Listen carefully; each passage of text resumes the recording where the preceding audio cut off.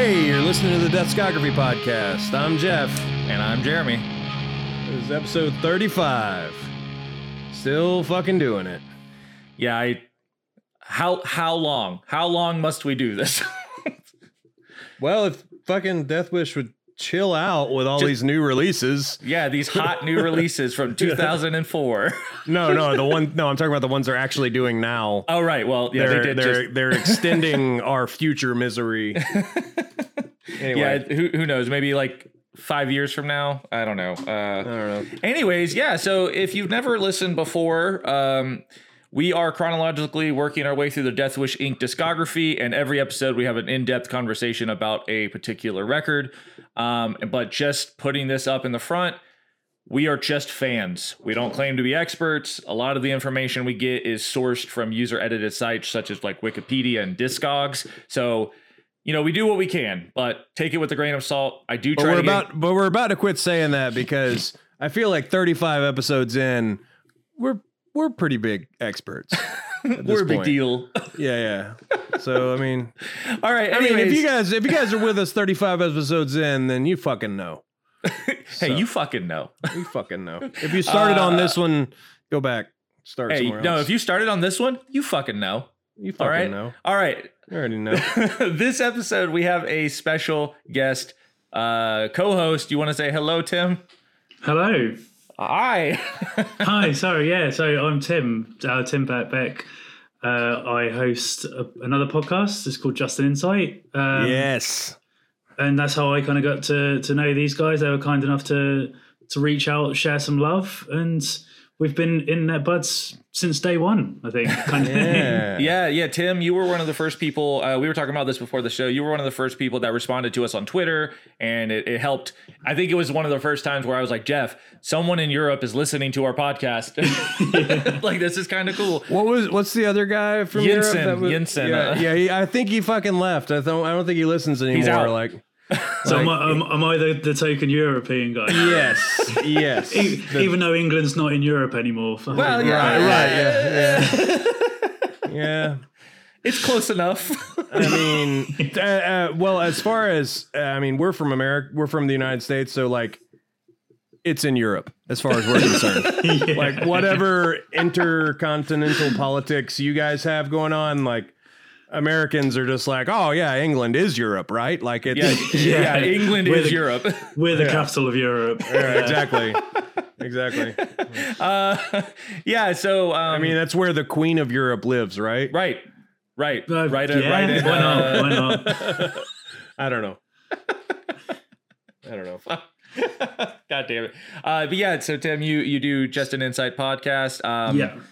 I remember, like, when you responded to us on Twitter for the first time, I checked you out. I was like, oh, maybe it's just this random podcast. But I think the first, like, you had done interviews with someone from, was it Misery Signals or Misery?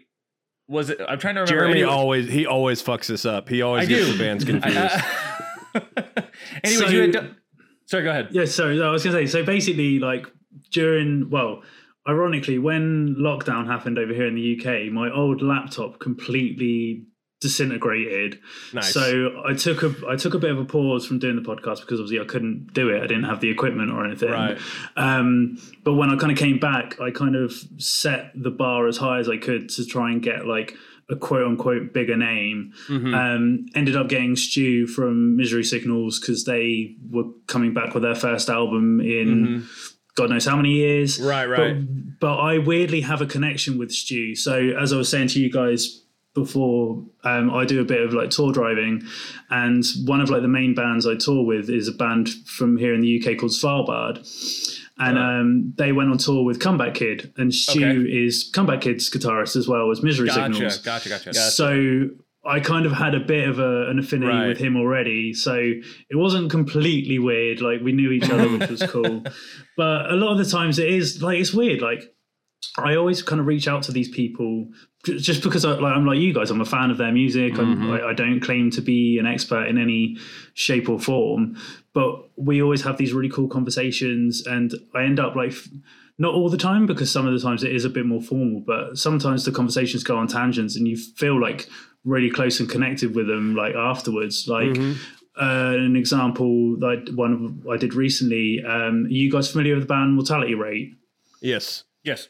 So I spoke to Jess Nix, their vocalist, and like now we're like internet friends. Like we like chat on like Instagram and stuff all the time, which is really cool. I've run into a similar thing. It's crazy. Like it's that thing that when you run into people like that and you start talking to them, like it's that like really strong reminder that it's like, oh, people are just people. Like, you know, like, you know, like absolutely. Oh, you fucking like Star Trek 2. Sick. Yeah. Okay. Awesome. It's like, so one of like, two of like the quote unquote bigger ones I've done, like for me, were with Lex Marshall from Daughters and Justin Pearson of Some Girls fame. Right. We're actually Locust and stuff. We're actually Justin is trying to. We're trying to get him on here too because we're just trying to get our schedules to work out. But like, I was like super nervous because I was like, "Oh my god, I grew up listening to these bands." Exactly. But it's like, oh no, he's just a dude who's really cool. He's Justin a dude. God damn it, Jeff! I was there. No, I said it first. You suck. I'm cool. You're not. All right. Anyway. That's fucking awesome. And Justin Insight is on all the majors, right? Like you can find it anywhere you listen to podcasts. Yeah, we're on Apple Podcasts, Spotify, SoundCloud, all that. I'm going to do, if you don't mind, I'm just going to say, like, because you guys this goes out on Tuesdays, doesn't it? Mondays. Okay, so obviously Monday for you guys, but Tuesday for when I come out, our guest will be Andy Gibb from Thou. And shit. So they obviously just did the split with the collab with Emily Ruth Rundle. So there's a lot of talk about that and obviously stuff about how Foul kind of started and stuff like that. Hell yeah. That's awesome. I actually I'm waiting. I just got the email that their second split with the Hears Collective, Val's second split with the Hears Collective is about to show up in my mailbox. I love that band. I love that band. Yeah. I can't wait till we get to them in like 3 years. Right. But, all right, so here's the deal. All right, we're 10 minutes in, so maybe we'll tell you what record we're talking about today. Oh yeah, maybe internet world. So we're talking about "Call Me Armageddon" by the band The Power and the Glory. Yeah, The Power and the Glory. Yes. It's a little bit of a weird name, but yes. Right. Well, I keep wanting to call it The Power and Glory, but it's The Power and the Glory. Yes. My thing is when you and Jeremy first started talking about you possibly coming on, Tim, you wanted to come on this episode specifically and talk about this record, and I want to know why. So I kind of have like a weird affinity with this record. So I've got like an older brother who put me onto a lot of music and obviously a lot of the sort of heavier stuff, and obviously he was like listening to Converge and things like that. And he had this CD, and I know we're going to talk about the artwork in a minute, but the artwork was like, I saw that, I was like, what the fuck is this sort of thing? And it's like, so if I give you a bit of like time frame, at this point I was probably listening to like deathcore bands like Job for a Cowboy, Black Dahlia Murder, and things like that. How old were you at this point? 16, 17. Okay. How old are you now? I'm 31. 31. Okay, you're right between me and Jeff. I'm 30, so yeah. So I was listening to like sort of like the deathcore kind of stuff. Gotcha. I was edging towards hardcore because like I was getting bored of like all the brie and nonsense sort of stuff. About where I was at that point. I understand. Yeah. So like I was just like sifting through records in my brother's room, came across this because I was like, oh, that artwork looks sick. Put it on, and like my initial reaction was like, oh my god, this is too much, and I just turned it off. Yeah.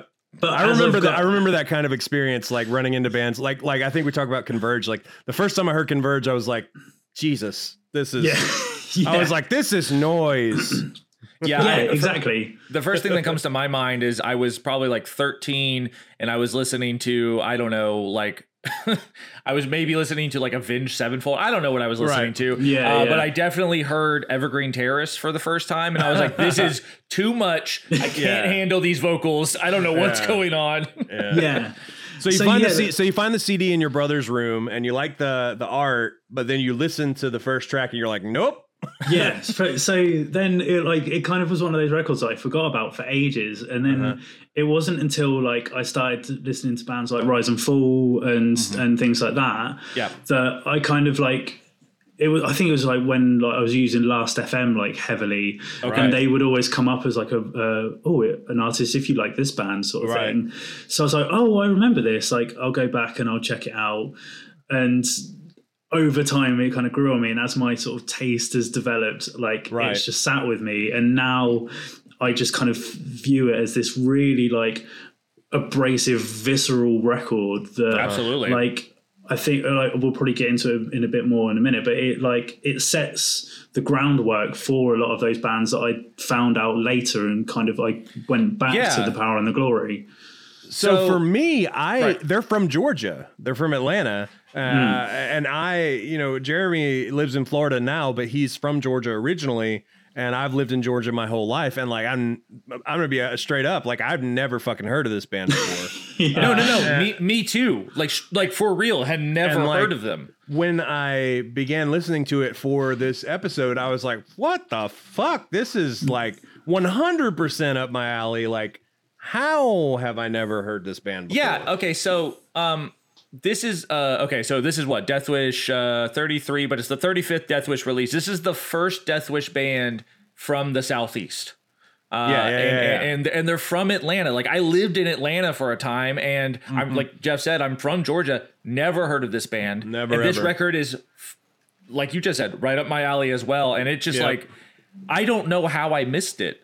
Well, let's get into it. Like, what's the story, Morning Glory? Okay. Whoa, no, I fucked that up. I could have done better. What's the story of the Power and the Glory? Got him. Okay, so this record came out in 2004, and it is the first and only The Power and the Glory album. However, the band existed. They considered the band to have started in about 92 or 93. Even though they were only called The Power and the Glory from 2003 to 2007.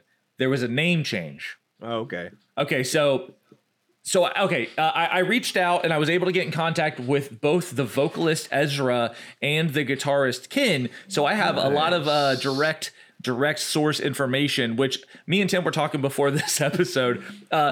Really hard to find information about this band. And I think that's one of the things that like one of the reasons I hadn't heard of them, like they're not talked about, and it's a shame because not to give too much away, but I fucking really like this album. You can still purchase a Call Me Armageddon button in the Deathwish store. That's wild. Which makes me think that they got like 1,000 of them made or something, and they're just like sitting on a shelf in the Deathwish warehouse. There's like a spider on it, like. Well, you never know. They might get a spike after this. So that's true. Yeah, that's true. I mean, the Deathscography spike. You know, we have a lot of. I'm sure they'll get listeners. 2 or 3 plays on Spotify because of us. I'm sure that they will sell at least one because Jeremy is going to buy it. Probably. I will say that they only pressed this record once, and it is hard to find. I want to own it, but it's not. Yeah, it's not for sale because it's like Lovecraft books. Like people don't like old versions. Like. People don't get rid of them, so they're hard to find. Because they just exist in people's collections. Like, they just hold on to it. Yeah, like I mean, obviously there are like new versions and pressings, but this record only existed for the one pressing. So it seems so. I mean, obviously there's I think there's CDs, but I don't want to buy a CD. So you can see them in other people's Discog collections, but they're not for sale. It's on my want list. Afar. I'm just like, please let me see the fucking record. But and also isn't it like silk screened? Isn't the record it's kind of fancy. So you're even more like, God damn it. I want it. Okay, so Ezra was the history. Here's the history of the band. Ezra. So when I first messaged Kin, and he was like, no, you need to talk to Ezra. Ezra has a fucking killer memory. He'll tell you everything you need to know, and he did. So you're saying that Kin is not better than Ezra? What? I didn't know where he was going with that. Where are you going with that? Better than Ezra, the band? I'd have never. What? That is over my head. All right. It's fine, you uncultured swine. Moving on. Anyway, so Ezra did give me a ton of details on the band. So thank you, Ezra, for responding to my email. But yeah, so on how the band started, he said the band started in like 92 or 93 in Atlanta under the name Broken. Ken and Brian, who are the guitarist and drummer, were in the band along with Brian's brother Chris, who plays bass later. They released a split 7-inch and a full length on Standfast Records. And then so like that, they considered that the beginning of the band because it really was like the same dudes throughout the whole lineup. Like like the core members. But so they started as Broken. They started as Broken, and then in 1996, he says they realized that there were 5 million other bands called Broken. Well, okay, so they get a new bass player and a second guitar player, and then they chose to change their name to Downpour. And Downpour, Ezra says, they did not name themselves after the Converge song. So there's a Converge song called Downpour, and for those of you who don't know, this band has a lot of similarities to Converge. So when the band went and recorded this record with Kurt Ballou, they knew he was just looking at him the whole time, just like you fucking guys. Well, but he says Ezra says we were not named after the Converge song, much to Kurt Ballou's surprise when we did our first string of shows with Converge a few years later and recorded with him. Okay, so but as Downpour, the band released an EP on Jock Records in 1998. And then they had a few lineup changes, and that's when Ezra joins. Ezra joins on vocals in 2000 with Chris moving back to bass. And they released a full length on Eulogy Records. Jeff, we're label mates. We're label mates with these guys. Yeah, for those of you who don't know, our band Machinist did a record on Eulogy. Anyways. I'm sure they had a great experience with that record label. I'm sure they had a great experience. So they released this full length on Eulogy in the U.S. And that was the last thing Downpour did. And then they eventually changed their name, which I'll go into in a minute. So yeah, technically they were a band from 92 to 2007. 15 years. Yeah, pretty. So they released 2 full lengths, splits, EPs and stuff, but like they only released this one LP under this banner, under the name The Power and the Glory. For me, like it's still like amazing to me that like this came out in 2004, right? Yeah. So in 2004, I was graduating high school, and I was leaving nu metal behind and like leaning heavily into like power metal and thrash metal, but like. It's crazy to me that this band existed and put this record out in 2004. Yeah. Because it's just so like in your state. Yeah, in my state, which is insane to me, which means that, this band probably played the town I'm from, because you definitely would have been in the same place where they were playing. We were like a stop on the interstate. Like the town that I live in, Valdosta, is like, it's like you have to go through it to get into Florida. So tons of bands play here on the way down to Florida. So like this band probably played Valdosta. Probably. Which is crazy. Like they're just like 3 hours above me. And, Jeff, do you reckon you might have accidentally seen them and just not realized? Definitely not, because well, maybe later, but in 2004, absolutely not. Because like I said, I would have heard it and been like, too much. Yeah. Too much. He sounds like a dog barking. Too much. I am not appreciative of this music. That's how you talked in 2004. Yeah, that's I don't know why I talked like that.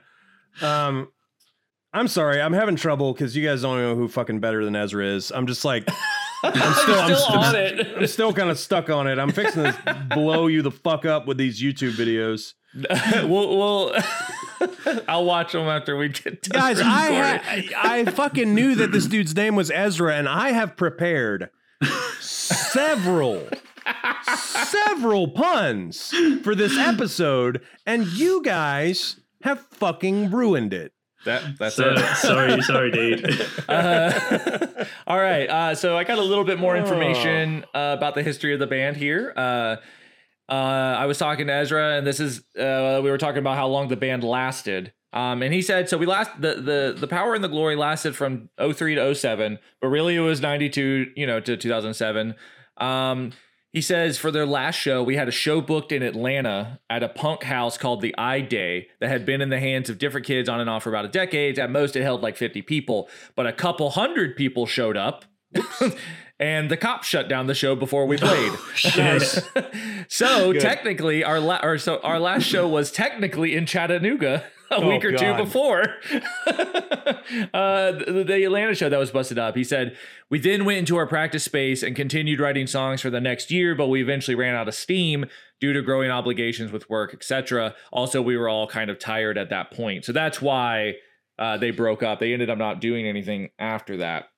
But what I thought was quite interesting, I tried to see if you just mentioned there, Jeremy, like if they did anything afterwards. Yeah, and I couldn't find like any of them, because it's like musicianly, I guess we'll get into it in a bit more in a minute, but like they're really like competent musicians, very talented all the time. Very talented. So you'd think they'd go on and do other stuff, but you just can't. They probably did, but you can't find it. Who releases like this like crushing of a fucking record and then just walks away, doesn't go on to? You would think that they have something more to contribute artistically to the world, like so I don't know, it's crazy. Ezra did mention he's like, none of us are in bands now. He said Ken did play guitar on most so Jeff, this is for you, on Most Precious Blood's Our Lady of Annihilation. You're goddamn right he did. And he says, I think it was that record. And then he says, Sean, our fill-in drummer for the European tour after we released this record, came out and now plays in a band called Cloak. But that's it. The fill-in drummer is the only dude who went on to like do other stuff. And actually looking up information about this band, I did find that their guitarist Ken is now an artist in Portland. Is this the guy you sent me? This is the guy I sent you. Yeah. This is where he is contributing artistically to the world. It's amazing stuff. It is really good. Yeah, Tim, you should check it out. I think it's send you the link. It's kin24.com or something like that. But he does like really, really cool like woodworking stuff, but like also screen prints. It's sick. And he's like still super politically active and like super active in like veganism and stuff like that, anti-capitalism stuff. And it's like, it's awesome. He's got an Etsy shop. Everyone should check it out. It's really, really, really cool stuff, Ken. But yeah, none of them went on to do other band stuff though, which is bizarre, bonkers, purely honestly. Bizarre. Yeah. And the one thing, like, it's funny you said about the fill-in drummer, because like the drummer on this record is, I don't know his name, but it's just insane. Brian Lunsford, just like a machine, just like woo. So why waste that talent? I guess he was just like, I did it. I got the record out there, and that's it. What if they made a deal with the devil? And this is very plausible. Follow me. Yeah, they're from Georgia. Yes, he came down to Georgia. Yes, the devil. And yes, he was in a bind because he was way behind. Right, of course. And he was willing to make a deal. So they made that deal with him, and he was like, all right, you can put out this fire ass record. I'll help you create it. It'll be amazing. You'll have the talent, but then you can never be in a band ever again. And then Sean, the fill-in, is like, I'm just the fill-in. And he's like, all right, fine. He's like, one. He's like, all right, that's fine. You didn't sign the contract. You're exempt. But the rest of you, if you ever... Just the devil's got his hands over his eyes, like, I can't see you. Yeah, you don't. You're not. All right. Oh yeah, so that's good. I like that. I did ask Ezra about the name change after finding out that they used to be called something. He said, actually, before we get into that, I wanted to talk about how they linked up with Death Wish. Mm-hmm. So he says, sorry, I have it right here. Okay. He says, with the release of the Downpour full length, we started touring quite a bit. We knew Converge from them playing in Atlanta and ended up playing a string of shows with them in American Nightmare in the winter of 2001. And I was like, that would be a great show. Yeah. Converge, American Nightmare, and The Power and the Glory. I guess Downpour at the time, but yeah. Yeah, I haven't looked up videos of this band yet, like playing live, but no, I haven't. I want to, because I want to see what I assume that they are very impressive live. Yeah, probably very chaotic live. But he says early in 2002, we toured the Southeast with Converge and Hatebreed. The week Perseverance came out. No big deal, nuts. Just that record. He says those shows were massive and completely insane. And he said on that tour, Jake asked if we wanted to do a split 7-inch on Deathwish with our friends Black Widows, who, Jeff, if you remember, actually they were renamed Black Cross, and they were members of Breathe or Resist. We talked about that band a bunch on that episode. We talked about Breathe or Resist. Yes. So he said, will you do this split with Black Widows? He says, we recorded our half of the split, but the band and Deathwish were not happy with the recording. Oh, shit. Bummer. Yeah, and so it never came out. That split never happened. So then we sought out the Dark Lord and made a deal with him. Yeah, that's when Satan came into the picture. Yes, that's when we accepted Satan into our hearts. I'm interested if those two those tracks in the split, then are they on this record?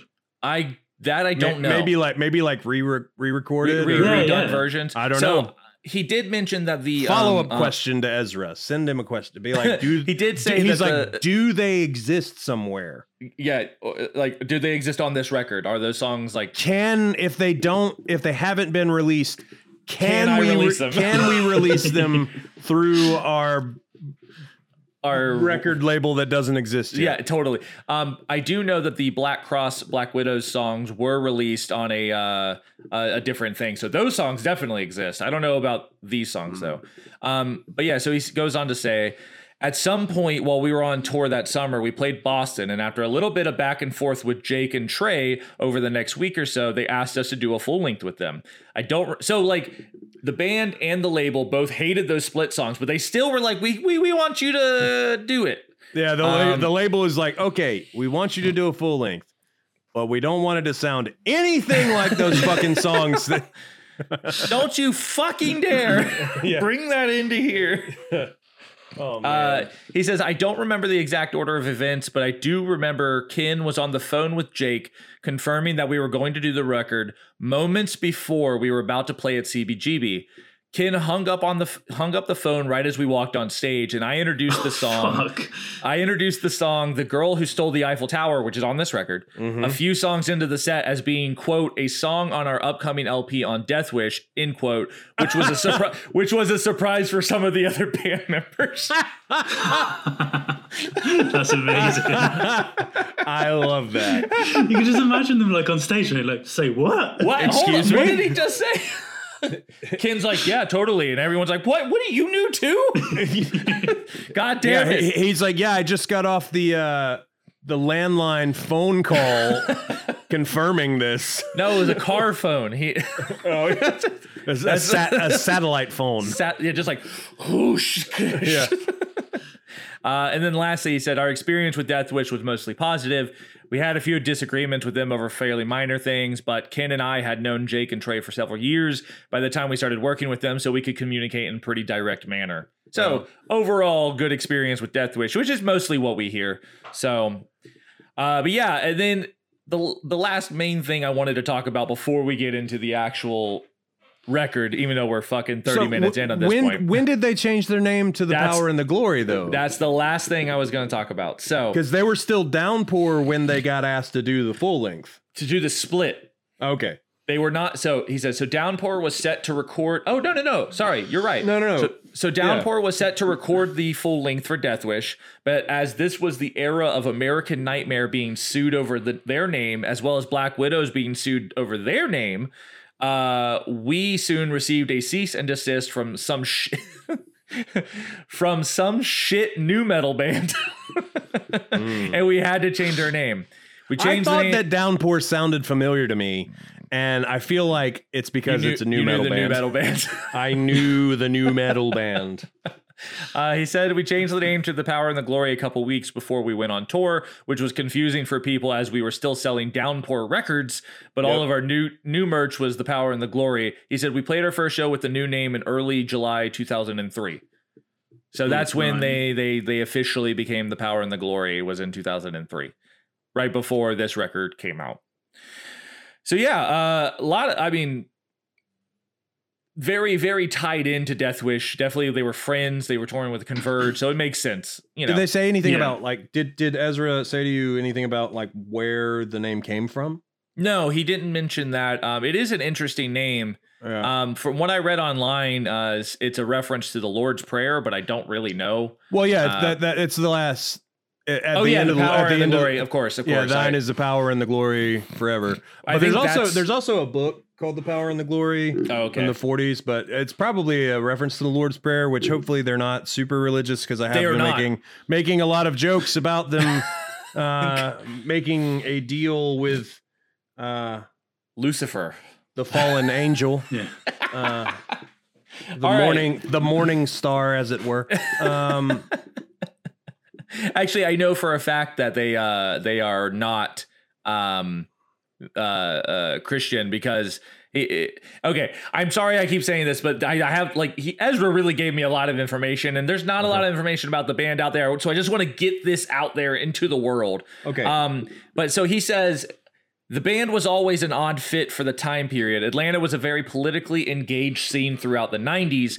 We were definitely a product of that thread of 90s hardcore, and we were always a bit on the crust side. This was all before the kind of Hydra Head, Deathwish, Southern Lord boom that kind of normalized bands fusing metal, noise, hardcore, and crust, which I'm going to take a pause here. I was discussing this with a friend of mine.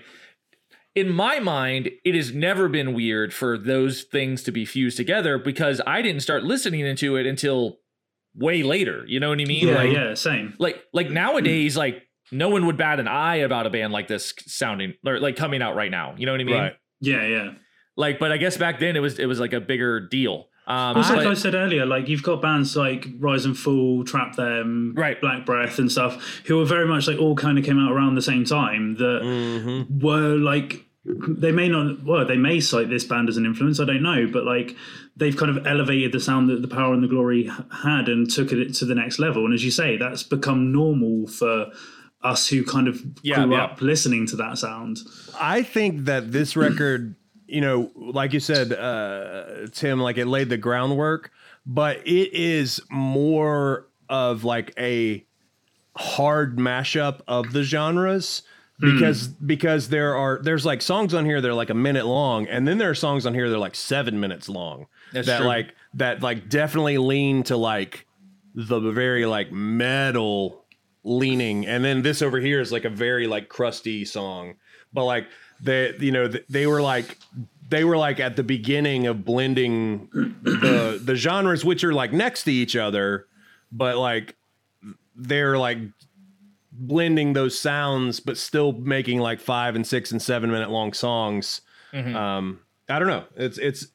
I was surprised that those long songs existed after hearing the first song on the record, the opener. Right. I was very surprised to find super long songs on the record.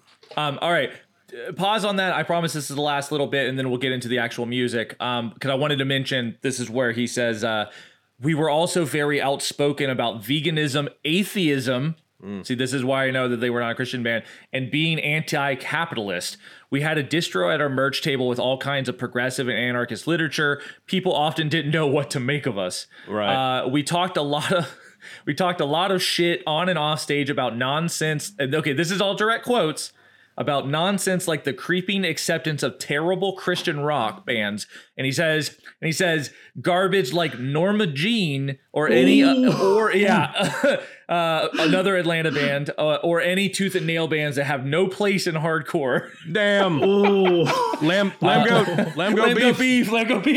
20 years late. Maybe that's why they're calling it The Power and the Glory. It's like a thumb in their nose, like a jab. Yeah, honestly, Adam. Now you've given that context, I think it's quite interesting, looking at some of the song titles, Yep. God and Gold, like that's atheism and capitalism right there, straight off the bat, sort of thing. Yep. So it really does make a lot of sense now, like hearing this information from him. And then he goes on to say, we also regularly targeted meathead hardcore. And he said, although we were weirdly popular with some really violent crews in the Northeast, which is like a common thing with a lot of these bands, and it's just like, we're making fun of you. And they're like, and they're like, fuck yeah! They're like, yeah, man, let me get that hoodie. That's sick, dude. Yeah. And he says, and the whole trust kill related misogynistic sex metal thing of that time period. Damn. Fuck yeah, me. dude, this dude don't give a fuck. He's not holding back at all, is he? Love it. And then the last thing he calls out is, and cringy youth crew brotherhood / unity crap. So he just really did not like a lot of this stuff. And he goes, more shows than I can count, alienating kids who were not into something we said or did while playing, kids breaking CDs they had already bought, and littering them on our van because something we had said or done bummed them out. Nice. That's brilliant. Yeah, for sure. I mean, they went for it. They really went for it. I love that. I love that. On the last episode, we had Skylar from the band Taking Meds on, and we were talking about how a lot of bands like skimp on the names of their songs, like they name their songs like willy-nilly kind of. And I love that these song titles are like, I don't know, I just love all these titles. Like V is for Vulture, fucking Thunder, and fucking Lightning. Yeah, fuck. And then the next song is called Fucking Lightning. Motherfuck John Wayne is the song. That one's fucking brilliant. So good. So good. Like, I love it. But yeah, it's cool. All right, well let's actually get into the music then. I think we're 40 minutes. Yep. We are now longer than some of our just episodes, so that's fine. All right, like I said, just off the top, I like this record a lot. Yeah, me too. I'm into it. Fucking love it. Fucking good. I'm super bummed I didn't know this band was from my state. Same. And, this is the only time we're going to, this is the only episode that we will talk about. I mean, we might bring them up, but this is the only episode that we're going to be focused on this covering band. them. Yeah. So I'm not mad that we just took 40 minutes to talk about the history because this is the only time we're going to do it. Yeah, exactly. And also having Tim on who's a fan and can, talk about his experiences. But yeah, like, I don't think in a bad way, this band reminds me of Converge and combining the metal crust and hardcore in ways that Converge were doing. And, the production is helmed by Kurt Ballou. And so like the album art, album art's done by Jake Bannon, it's not, what's the word? It's not a like for like, is it? Like it's exactly. They're not biting Converge. Yes. They are peers of Converge. Yeah, it's like they've kind of taken, like, this is no slight on Converge because I fucking love that band, but it's like obviously in those days they kind of like saw what Converge were doing and were like almost Spinal Tapping it and turning it up to 11 kind of thing. It's like, yeah. They since they turned it up to 11, they gave all of their creative force into this one record, and they were just like, that's it, we're done. We can't create anything ever again. Well, their hands were tied by the devil, so they couldn't. Yeah, we will be in breach of contract, if you will, our devilly contract. But yeah, I the music, at least, okay, so the way the record is kind of like paced out, it's like the first 5 songs are just bangers. They're fast, they're aggressive, they don't really last a long time. I think they're mostly like 2 minutes or less. Yep. And then you hit and so like I feel like this album is kind of in 2 parts. So you have that first 5-song chunk that could have been an EP on its own. Like, that's what I was gonna say. Like the first 5 songs feel like a record unto themselves. Yes. It feels like a 7-inch, and then there are like these long as fuck songs later on in the record. Right. And so you have track number 6, which is the longest song on the record. It's like 7 minutes long, which is High Winds and Heavy Seas. Which I hope is about pirates. To be honest, I don't know because the lyrics were impossible to find on online. So I have no idea what he was saying because the vocals are so distorted. I don't know what he's saying. I was trying to do the same. Like a couple of these songs, I was sort of like, I want to know what like he's saying. It's like, nope, can't find that anyway. Can't find it. But yeah, so like, and then you have the second half of the record, which starts with the High Wind song, and they start bringing more melodic stuff into the songs. I mean, there's brief bits of melodicness in like track 3, I think, or something, but like melody. Yes, there's brief bits of melody, melodicness. The melodicness, you know what I'm saying. There's brief bits of melody in those songs, but what's the symbology? This is the symbology. But yeah, the second half of the record is when it really comes in on its own. Like tracks 6 and 10 specifically are very like slow melodic songs as opposed to the fast aggressive nature of the other songs. I think track 8, The Girl Who Stole the Eiffel Tower, the one that he announced that they were on Death Wish or whatever, it's that kind of feels like the single to me. I don't know if you guys got that feel. See, for me, I think it's purely just because it comes after High Winds.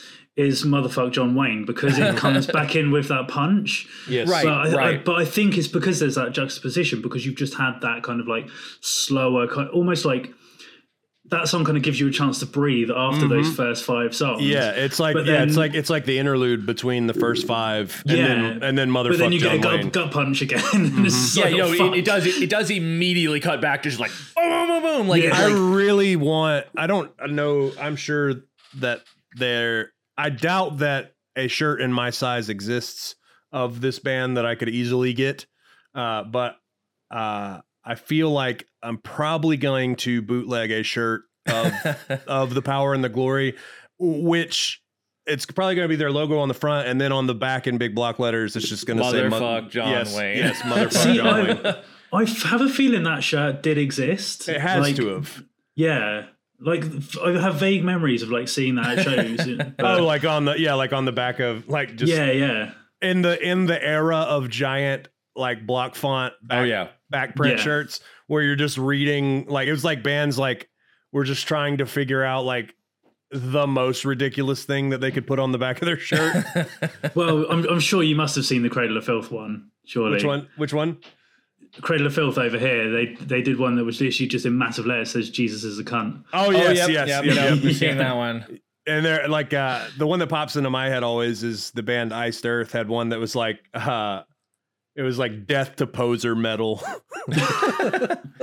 I mean, I remember the Straight Edge shirts, like one that just said like "fuck you" and your fucking cigarettes, but just like fuck just like boom, boom, boom, like huge letters and like gold foil or something. Yeah, like it's just like more and more ridiculous as it went. Exactly. I'm pretty sure I wrestled a bear once had like a rainbow foil block font print shirt, and I was just like, too much. I can't even look at the shirt. It hurts my face. Hurts my eyes to look at it. I will say this is a little inside baseball, but Jeff, I'm going to send this to our friend Matt Zagorski. He needs to hear this record. Oh yeah, I thought that when I was listening to. What the fuck does inside baseball mean? It means like I'm sorry. It means like no one outside of maybe the two of us will understand what I'm saying. Like it's like when people are talking, like when they're talking inside baseball, it's like when baseball gets like really specific and you're talking about things that no one knows about, like except like people who are. I'm sorry. Moment. Yes, I'm sorry. I know what you mean, Jeremy. Don't worry. Right. Thank you. I'm just so flabbergasted by you making a sports reference. I'm in a band called Sports Reference, Jeff. I know what sports are. That was my joke. I know. See, we may not know better than Ezra, Jeff, but we know what inside baseball is. We know what inside baseball is. So you couldn't talk inside baseball with me about better than Ezra. No. Gotcha. You could talk inside baseball with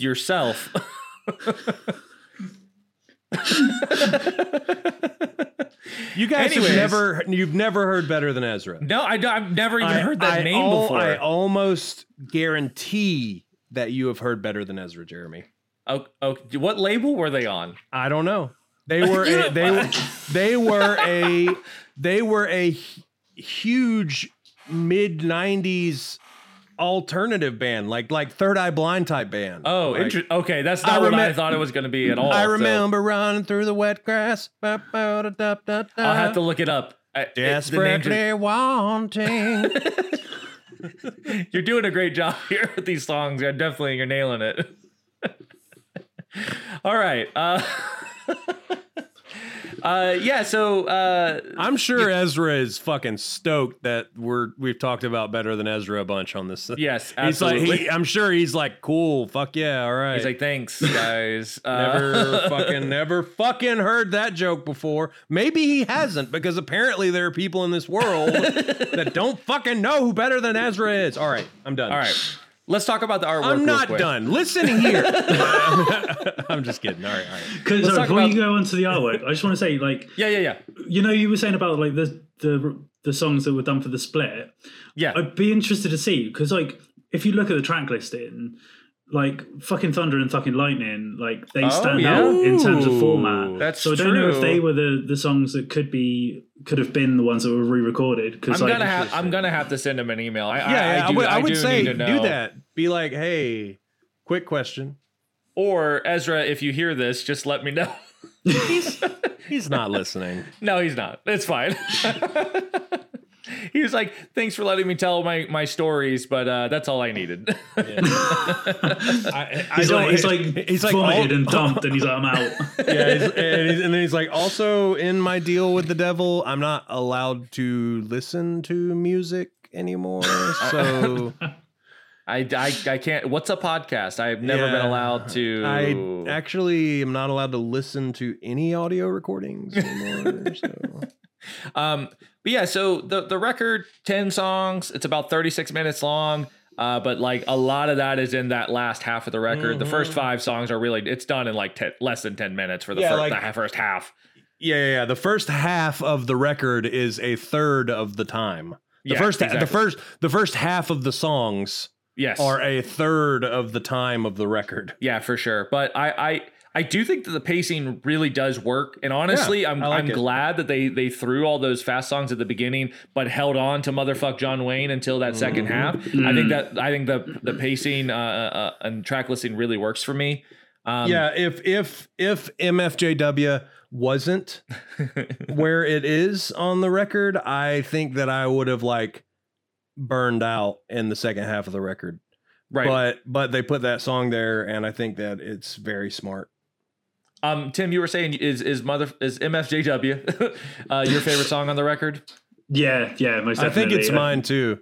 I do really like it. I like V is for Vulture a lot. The second song, mm-hmm. I really do like that song. It's got a really cool break early on that's very groovy, mm-hmm. And it also just like, it's crazy that they have one guitarist. I understand that on recordings you generally have, he plays twice and whatever like that, but like, just the fact that they're able to create this kind of like wall of sound that they have with like a pretty stripped back lineup, it's pretty cool. And I think that a lot of that shows on that song. That's the thing. Like, I think within like the sort of production of it, like I mentioned, like the drumming earlier, like Ezra's voice is very sort of distorted, which is obviously what they're kind of going for.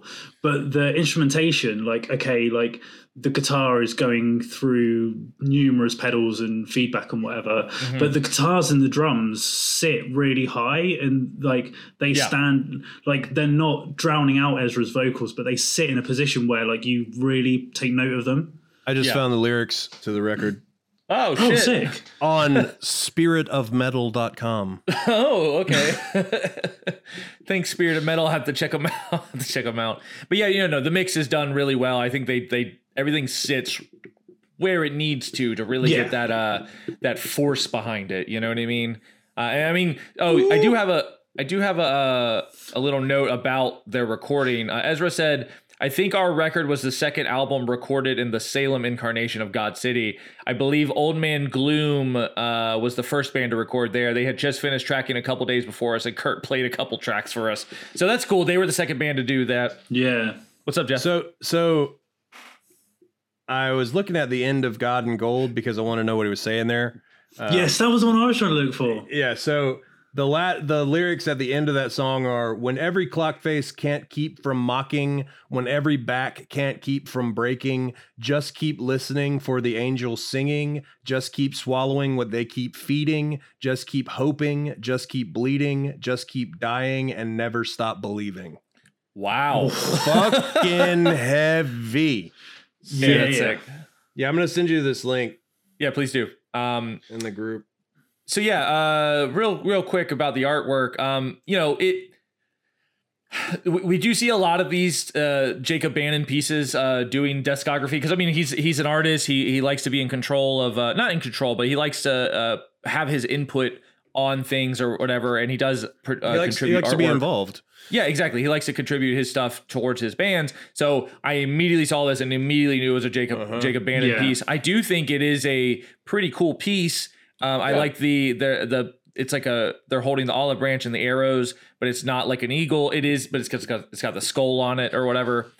I like it. It's cool. I would be interested to see like the rest of the layout of this record, because Jacob Bannon at this point, they started doing some really cool stuff with like layouts and things like that. Maybe one day I'll get a copy of that record. I don't know. We'll see.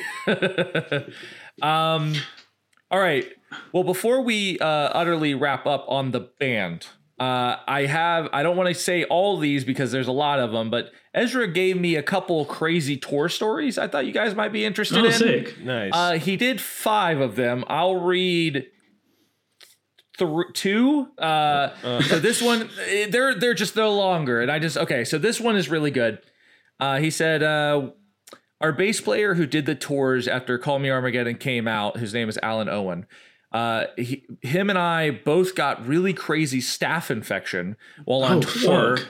Because he had accidentally smashed the living shit out of my face when I collided with his headstock during the first week of tour. And a few weeks later, I had a life-threatening infection in my face that had me in the hospital in Chicago for 10 days. Jesus. Oh. He said, I had to get my face cut open several times, which meant the doctors had to sever some nerves in my face. This is fucking crazy, Ezra. Holy shit. He said the rest of the band went back to Atlanta, and Alan was then in the hospital for a week with a staph infection the size of a baseball in his arm. Oh. Like, holy shit. That makes my stomach hurt. It's a lot. It's a lot. So here's one. He said another crazy. Okay. We bribing cops while playing shows in Mexico. He said amazing. This is a fucking thing. Yeah, he said Brian was on probation almost the entire time the band was touring and had to call in on a daily basis. We forged documents a number of times for contracts and that kind of thing so Brian could leave the state. Jeez. Fuck. Holy shit. And then this is the last thing I'll mention, one of his crazy tour stories. He said, we played a real sweatshop for sock production in Allentown, Pennsylvania. He said, totally weird. The shop floor was filled, tightly packed with sewing machine workstations. We got there late, but the other bands had seen the workers leave the building based on a whistle system that directed their every movement. We were playing in the front atrium of the building. Still odd to know what was happening throughout the day. That is crazy. I mean, especially for a band like this. Right. Like that has opinions about that. Anti-capitalist views. Yeah. It's like, it's very interesting. But yeah, he said we love those kinds of shows and DIY spaces, squats, and anything on that spectrum. Because he also said they played like this used tire shop in San Antonio, stuff like that. But yeah, so you guys got any more last thoughts on the record before we... My thoughts are you guys should Jeff, you go. Sorry. You guys should fucking listen to it if you haven't. I never heard this band before, and it will not disappoint you. It's fucking good. The other thing I was going to just say about the artwork is like the colors of it is like it's kind of a weird kind of like sepia tone, sort of like yellow kind of thing, right. And I think like comparative to some of the other stuff like Deathwish had done up until this point, it was quite like bold, like to have like just one predominant color to like stand out. For and sure. I thought, like as I said, like I was drawn to the artwork in the beginning, so I think that's definitely something that makes this record stand out as well. Yeah, I would love to have this as like a fucking like a banner or something, like a wall banner. It's sick. Well, you can get one of the pins. Yep, that's right. That's true. That's true. That's true. All right. Well, let's move on then. As we mentioned at the top of the show, Deathwish has put out a new record called Blood from the Soul. Have either of you guys checked that out yet? It's fucking sick. It's so good. I listened to the first single that dropped or whatever. I haven't listened to the record yet. Yeah, the whole record is out now, and they put up pre-orders for the vinyl because the pandemic has greatly affected how they do stuff. So they released the digital first. Vinyl will be out in like 2021. I pre-ordered a copy. I do enjoy the record. And it's another cool, Jacob Bannon band. So we talked about it a bunch a couple weeks ago when it got announced. It's pretty cool, but yeah, check it out if you want. It's out in full now. And the what's that other band? Blunt Razors. That's coming out in like a week or two as well. Yeah. So Deathwish, busy month for them this week or this month. I think it's quite interesting with Blood from the Soul, like with like Jacob, like obviously he's had that record out and then he had the Umbra Vita one out earlier this year, and they're both like they're really contrasting styles. So like I know obviously like he's done other stuff in the past, like Wear Your Wounds and things like that. So we've seen he's not just this one trick pony, but like to hear the difference in his voice in 2 records in 1 year is really cool. Absolutely. I wonder, my thought is like Jeremy and I just released our first, the first recording from our pandemic project, which is a band called Poke Boner. And which is a brilliant name. Thank you. But I wonder if like Jacob was running into the same thing where it was just like, fuck, I can't do anything that I normally would be doing. Like, and it's like creating these like new projects or like becoming part of these projects and just like stepping outside. Cause like for me, the like my vocals are way different on this project than they are in our normal band. And like, it's just like just doing stuff different. To be creative, just to do it. Like, I mean, I was hearing rumors earlier this year that Converge was supposed to have a big year for like they were going to put out a new record, and there was going to be like they were going to do a bunch of festivals and stuff. Yeah, exactly. So it's like I wonder if like that was being pushed off because Converge didn't want to maybe do anything without those big festivals, and so he was like, well, if I can't do Converge, and Wear Your Wounds just put out a record like last year, he's like, and so he started these other projects or whatever. I don't know. I guess we'll see.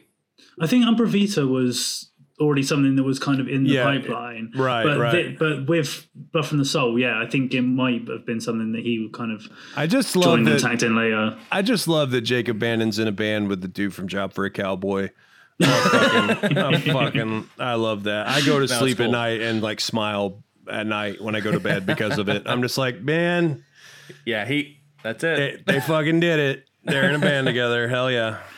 All right. Well, let's move on to what we have been listening to this week. I'll start off. I've been listening to some friends of ours, friends of the pod, Zeta. A band called Zeta. They're an absolutely incredible band. Tim, if you've never listened to them, genuinely one of the best bands I've ever seen in my entire life live. Awesome. They are mind-blowingly good. They have a lot of live videos out on the internet, but if I were to recommend one, if I were to recommend 2, I would say watch their set from the Fest last year, Fest 18, eight. I don't know, whatever, 19, whatever. The Fest, the numbering's confusing. The Fest last year, they did a album release show, and there's I think there were like 11 members on stage at one point. Yeah, they're from Venezuela. Oh wow! Originally, yeah. Okay. Cool. Now they have gained citizenship in the States. They're like Miami based now, basically. But yeah, they're amazing. The band's absolutely incredible, and the most genuine people you'll ever meet. But yeah, I've been listening to Zeta a lot this week, and then also Nails put up a reissue of their first LP. It's like the 10-year anniversary or something like that. So I have been listening to that record a lot because I like that record a lot, and then each subsequent record I like less because it just kind of sounds. It's just like more of the same. They don't really go anywhere different. So it's just like I don't need to hear another full length that sound. This first one's good enough. And then the last thing I was going to mention is Tim. You got me listening to them because Slow Fire Pistol. Yeah, I know I recommended them. Yeah, I recommended them to you because you posted that Foundation record, but Slow Fire Pistol, absolutely incredible new kind of screamo band, members of Foundation. They're from Atlanta. They did a split earlier this year with Portrayal of Guilt, but I've been listening to Slow Fire Pistol a bunch. It's some good shit. Yeah, that was actually one of the ones I was going to mention because you obviously recommended them to me, and for sure, it's very much like up my alley. Like, as much as I love my hardcore stuff, I'm very much into like my screamo as well, and that's like the type of screamo that I like. And the fact that it's a dude from Foundation as well, like, just ticks another box. Yeah, that dude is cool. Very talented because he also played drums in Dead in the Dirt, which is insane. Fucking nuts. I miss that band so much. Me too.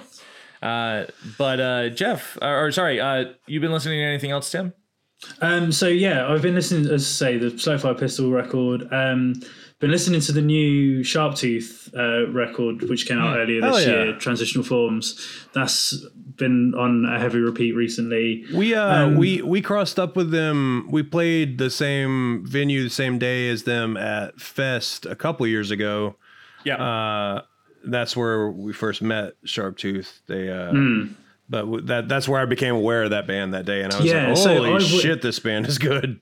So they played, there's a festival here in the UK called Outbreak, which is like... Oh, I've heard of that, yeah. Yeah, so it's like the big hardcore festival here in the UK, and they played it last year, and I hadn't heard them up until that point, and they completely blew me away. And then, obviously, this record came out, and it's just like stepped up another level, so that's been a heavy one. I kind of went a bit like... I've kind of been going a bit nostalgic in some of the stuff I've like, as you obviously saw, Jeremy, like listening to Foundation. Oh yeah. But there was a band from the UK that they were only around for a short time, but they were kind of like a fastcore, power violent, straight edge band called Never Again. So I've been listening to their, like, they've got like a discography which is called Year One, and it's literally like all because they didn't do a full length, they just did like loads of 7-inches, and this is just like all those compiled onto one. So that's like really cool, fast, straight edge stuff. And then more recently, just because they put a new single out on Friday, and then I went back to their most recent record, Fuming Mouth. Like, yeah, that's a good band. Yeah, that new single is just heavy as fuck. It's like apocalyptic heavy. I haven't listened to it yet, but like my fucking Instagram has, like, the stories have just been nothing but like people being like, oh my God, this fucking Fuming Mouth song. Is that record coming out on Triple B? I know their last record did. I just couldn't remember. I think they've moved. I'm not okay, I just was trying to remember. It's Nuclear Blast. Oh shit! Okay, that's a bit of a jump. That's crazy. That's awesome.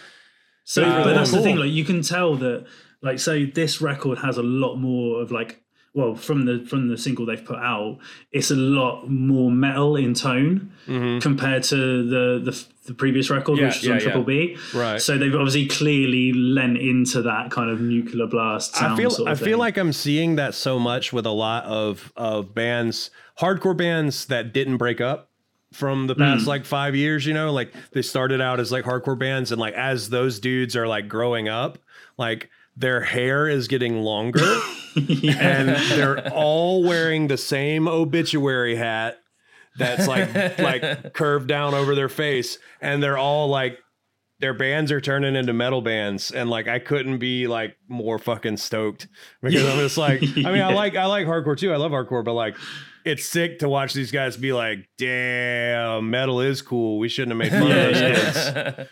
But, yeah, for sure. Well, cool. Oh yeah. I've been listening to the fucking Appleseed Cast. Oh yeah, I've been listening to the record Two Conversations by the Appleseed Cast for a Patreon episode that we're gonna do. I've never heard that band ever, so like I'm becoming familiar with it. But I listened to that a lot this week. I've been listening to this death metal band from Gainesville called Warflorch. Warflurch. It's Warflurch. WHARFLURCH. It's Mammo's in that band, right? Yeah, a friend of ours named John Mammo is he's the drummer from a band that we did some touring with, but he is the vocalist in this band, and it's fucking good, man. It's just like straight up like death metal. It's got like an old school vibe to it. I've been listening to that. I've been listening to this band called Livid, which is like a 2-piece hardcore band, power valency kind of band. Mm-hmm. They put out a record with our friends at No Time Records recently, and just today I started listening to the new Tim Barry record that just came out. It's called Live 2018. Oh shit! I didn't even know this was out. It's a double live album, or it's a live album of 2 shows. He played 2 nights in a row at in his hometown in Richmond, and it's pretty cool to me because like I didn't realize that this was gonna be like a record when those shows were happening. But it's from 2018. But he made this big deal on Facebook where he was like, "Hey, like, give me some suggestions. Like, what should I play at these hometown shows?" And like, I like gave him this list, and he responded on Facebook and was like, "Fuck, yes, I'm gonna play that, and I'm definitely gonna play that." And then like the songs that I suggested are on his fucking that's awesome. His live record. Like, I don't know, I don't know if you're familiar with him, Tim, but he's a singer-songwriter. He was in the band Avail. He was the singer for that band. Oh yeah. But he's like he plays acoustic guitar and sings. But at this live show, there on some of his records this happens too, but it doesn't happen live very much. But at these shows, there's a cellist playing with him also. Oh, sick! And like a drummer playing with like brushes. But some of his songs, like the arrangement of these songs that I've heard a lot, like they're like arranged slightly different. So it's cool to like hear these new like versions of these songs. Like some of them are slower than they normally are, or some of them are faster than they normally are. And I don't know, like, no, it's cool. Sometimes live records, I don't care, but like singer-songwriter live records, I don't know. Like, I feel like they're always worth listening to because like the experience is worth like hearing because like, you know, you never know what stories they're going to tell that night. You never know, like, you know, I would say 90% of live records I don't give a fuck about, but I mean, I just don't. Well, yeah, we've talked about it on the pod before. Like, but like, yeah, like the live records I do care about, I could list on like one hand, you know, basically one hand. And that last Tim Barry live record is one of those. It's a fantastic, amazing record. And just like hearing his interactions with the crowd and like there's something to be said for like one person standing on stage with a guitar singing and like 1,000 people singing the words that you fucking wrote like loud as shit back at you. Like I get goosebumps just like hearing that on people's records, you know? Yeah. But anyway, so that's what I've been listening to. Cool. Warflurch. And Tim Barry. Cool. All right, well, let's move on to listener shit. Listener shit. Tim, this is where our listeners write in and they ask us anything. You know, it could be about Death Wish. Will it be? It's not. Probably not. but most of the time it's just random questions, but we do our best to answer them. So if you're a listener and you want to send something in, you know, send it to our social medias or email. I'll get all that stuff at the end of the show. Yeah, or just send it to Jeremy. Yeah, whatever. Don't send it to me. Mail it to me. I don't care. If you send it to me, I will not fucking respond. And we have a leftover question. Leftover question from last week because we were. I said I had a bunch and you were like, give me 4. So I have a leftover one. Sarah Warrender. Oh, friend of the pod. Is cereal a soup? No, it's cereal. Well, what makes a soup a soup? Next question. Fuck out of here. Next question. I'm gonna say no, but I have a real answer. Why? Why? I think a soup needs a broth, and milk is not a broth. Milk is milk. What if the broth is cream based? Well, then it becomes a bisque. A cream based soup is a bisque. So is cereal a bisque? That's a question. That's a different question. Cereal is not a soup, but it might be a bisque. Man, life's a bisque. All right. Tim, what do you think? This is important. I need a yes or a no, Tim. I'm saying it's not a soup. Yeah, all you're right. goddamn right. It's not a soup, Tim. Sorry, Sarah. Friend of the pod, Jesse Brady. All right. Writes in.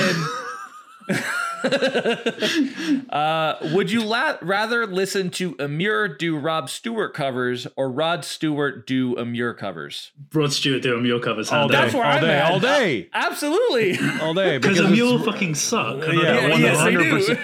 100%. That guy that wrote that in, Jesse, is he's the guy that we talk about sometimes.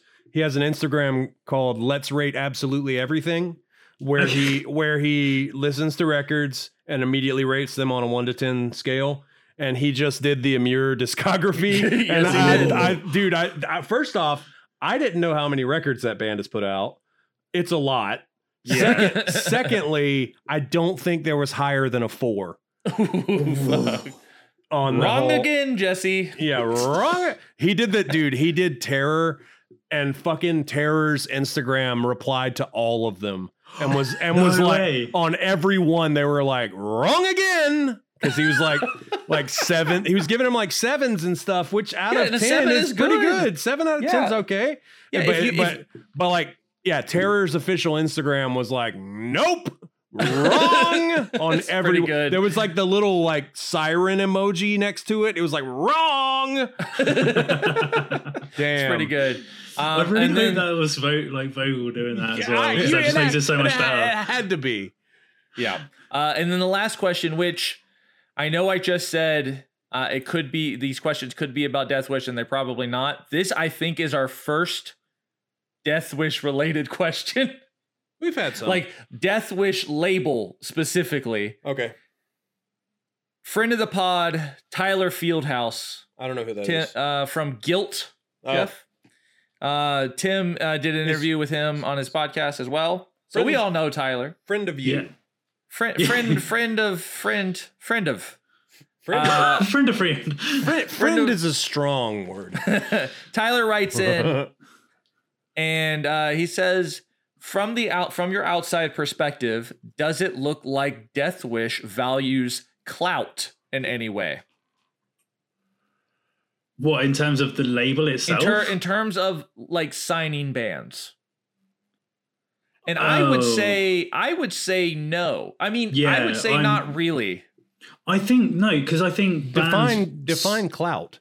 Like hype, like like cool internet points. I think bands join Death Wish to gain clout. So like an example, and I'm not throwing them under the bus, but like Gouge Away, like they joined Death Wish and they're now getting clout because they're on Death Wish. Yes. So I don't disagree with that statement, but me and Jeff are in a particular situation where Gouge Away it's basically, they're like a local band essentially. Yeah. Like we played with them 5-6 years ago. So in my mind, when they released that 7-inch on Secret Voice, they were already getting the clout. Yeah. It was before Death Wish, but Death Wish definitely gave it to him as well. I mean, what you're not wrong, Jeremy, but Tim is also not wrong. Because, okay, let's change the word clout to hype. Okay. I don't think that Death Wish signs hype bands. I agree 100%. Yeah. If you change it to hype, they do not sign hype bands. And I do think that Gouge Away did get a bigger audience from Secret Voice, but they got an even gigantic, huger audience from joining Death Wish. Yes. But that's kind of a pathway that a lot of bands are taking. because Secret Voice is like an imprint. Like it's kind of like they signed there, and then like a lot of those, bands I feel like are going to go on to probably be on Death Wish. Well, if you even strip it back to kind of like, in a way, Secret Voice, like Touche Amore, obviously they were on Death Wish and then went on to Epitaph and things like that, and other big, quote unquote, bigger labels. And like, okay, like To the Beat of a Dead Horse was getting momentum behind it, but I don't think like it was Death Wish signing a hype band, and they definitely got more attention and eyes on the next record because they were on Death Wish. Yeah, I definitely think Parting the Sea is the record that pushed Touche into the national spotlight. Yeah, I think that I feel like Death Wish is signing bands that they want to sign, because I mean they signed Harbor Lights, and like that band was not. They didn't do anything. They weren't huge at all. So like they weren't huge. They didn't have like a buzz behind them. No, I'm not, and I'm not like downing them at all. Like I'm saying that like, like I think that they, Death Wish became aware of them, like what they were doing, and fucking signed them. I think Gouge Away might be the only band I would have like. Let's say recent. Let's say past couple of years of Death Wish stuff. I think Gouge Away might be the only like band I would even come close to considering a hype band, and they weren't. You know what I mean? Like, I think that like hype is pejorative often in hardcore. People are like, oh, it's a hype band. It often, like, I think people that call some bands hype bands are just calling them that because they're jealous. Yeah. Because the band is popular or successful. But like, so as another example of Death Wish just signing what they like.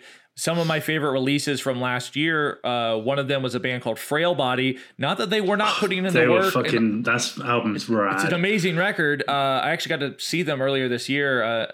They were incredible. But like, that band was definitely not a hype band. I definitely think signing to Death Wish is what put them up. And then another band on the other end of the spectrum is Greet Death. They put out a record last year that I absolutely love. But again, not a hype band. And I think Death Wish... first off, signs bands they like, signs bands that their friends tell them about, as in like, because like, Gouge Away was a Touche imprint, or on Secret Voice, which is a Touche imprint, and stuff like that. And it's like Harbor Lights, they saw at a local show and stuff like that. But I also think they sign bands that they know will work hard. Yeah. Like, I think that might be the caveat, is like Death Wish values hard work. I think on the flip of that though as well, like to kind of take the clout aspect of it, or hype, or whatever you want to call it, like bands that they work with like consistently, so like throughout like a band's career or whatever, like for instance the last episode you did, like Blacklisted, like pretty much all of Blacklisted's full lengths are on Death Wish. And if you take a band like Cold World, for example, like they're bands that kind of have like a cult following, but they don't really obviously not now because of like whatever, but like even in recent times they haven't toured much, they haven't put out new music that much, but they still have the backing of Death Wish. Yeah, so absolutely. It's that kind of, as you say, it's what they want to do rather than chasing the golden goose kind of thing. Yeah, I think Golden Goose is a good way to talk about like those flash in the pan hype bands or whatever. Like, but like I think that, obviously it's a business, and obviously like, on some level like numbers have to come into it. But like, a band like Blacklisted, it's something that's working with who they want to work with, but also like that record's going to sell. Like it's going to sell whatever, no new Blacklisted record. Yes. Yeah. We're going to put it out because it's going to sell. Yeah. I just wanted, I think this is the last thing I'll say is like, you mentioned the golden goose idea and not chasing the flash in the pan. Like Death Wish put out that Sunbather record by Death Heaven. I was literally thinking about that while you guys were talking.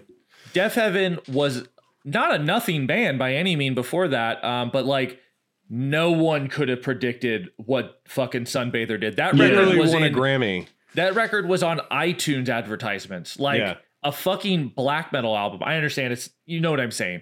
You know what it's black metal with fucking major chords. Let's not make the internet hate us more than they already do, Jeremy. The views expressed by Jeremy Maguire are not the views of Death Scargraphy podcast. But my point being, like, they put that record out because they liked that band, and then it just so happened to have been an insanely good move for them. Yeah, and then they're a good judge of what, right. But like what I was going to say, and then this is the deciding factor whether or not they go after these clout bands. They could have immediately swiveled to only starting to put stuff out like Deafheaven because they fucking and tried to capitalize it and tried to and they didn't. The next record they put out sounded nothing like Deafheaven. They didn't give a shit. They were just putting out stuff they want to. Yeah, I think that's what it is. I'm sorry, Tyler. I don't think that they value clout. Not really. Not in a real way. If that is what you meant by clout. Right. If that's what you meant. Otherwise, we just. But no, fuck that. No, don't apologize. That's a really good question. That was a really good, 5 minutes of conversation there. Like that was a good discussion. Yeah. Well, thank you, Tyler, for writing in. So yeah, I think that's the first time we've really, really gone into depth on a Deathwish stuff like listener shit question.